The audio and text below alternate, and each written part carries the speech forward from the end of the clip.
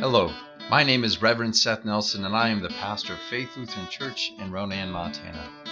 Join in weekly to hear the good news of God's love proclaimed over your life. You can follow us on Podbean and iTunes. God bless you this day.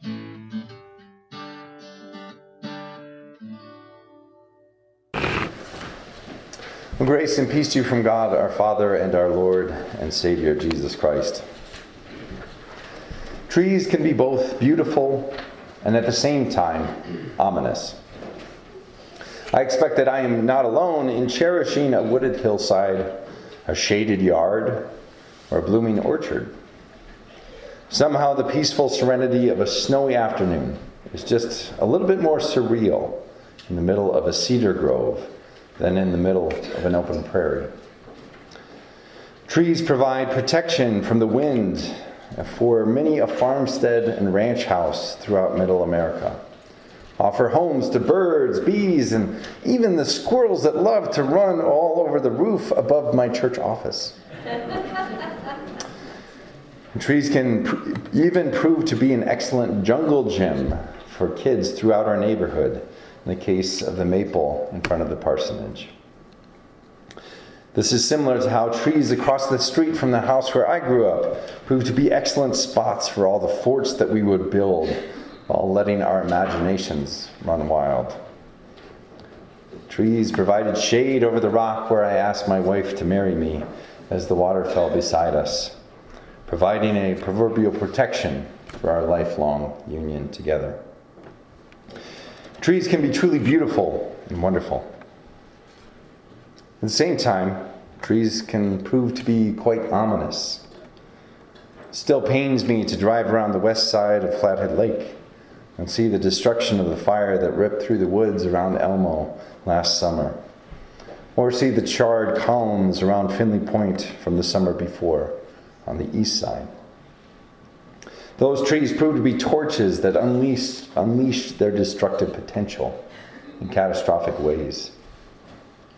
A massive tree branch fell from one of the old oaks in my late grandparents' yard and sent my grandfather to the hospital for over a month.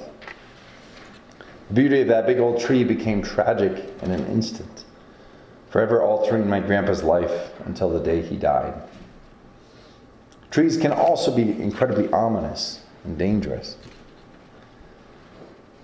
All of these aspects are encapsulated with cosmic significance in the tree that we heard about from our reading from Genesis for this week. The tree of the knowledge of good and evil. It's right there in the title. Good and evil existed side by side in that one tree in the middle of the garden. Its beauty was so alluring that it took very little for the serpent to convince the woman to disobey the Lord's command and indulge of its fruit. That tree contained great evil beneath its beautiful veneer, beneath the beautiful veneer of its blooming fruit. One bite from its bounty would mark the demise of all humankind. The serpent convinced the woman to indulge in not one bite, but two. She was convinced to give it to the man as well. She ate. He ate. Together their eyes were open, and together their relationship with the Creator was forever broken. No longer were they protected by the trees that formed the boundaries of their paradisical home. Now, emboldened with the knowledge of good and evil, they had to forgo the protection of the trees to navigate the world alone, with their newly found independence and enlightenment.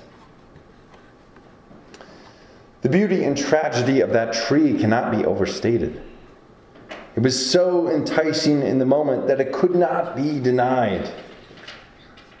More than that, though, it still comes down to us as a tantalizing pillar of our spiritual and biblical past.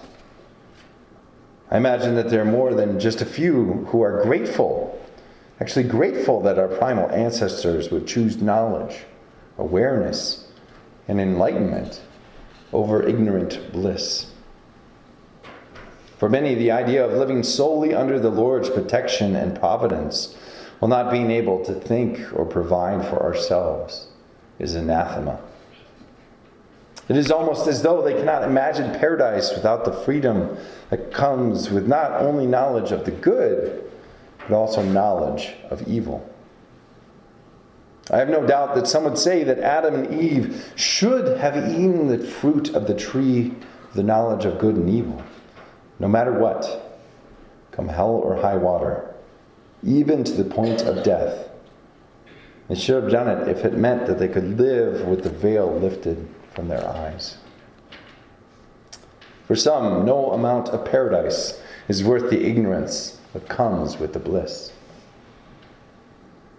On the other hand, there are others of us who would much prefer to be back in the garden and fully under the Lord's care. The garden provided for all that they needed, while all that was expected of them was a simple, unadulterated obedience to eat any fruit except for just that one.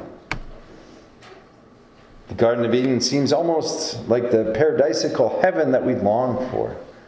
So imagining that they never got kicked out is as though they never fell from God's holy habitation, never fell from that sacred place. I, for one, often wonder what knowledge of evil really gets us. The more we hear in the news about tragedy after tragedy, war after war, violent act after violent act, the less good seems to prosper.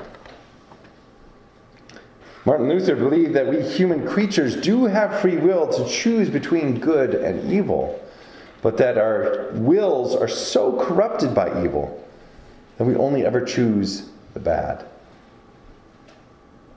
The longer I live in the world, the more I am inclined to agree. I lift all this up to say that it all goes together. As famed Montana author Norman MacLean said in River Runs Through It, eventually all things merge into one, and a river runs through it.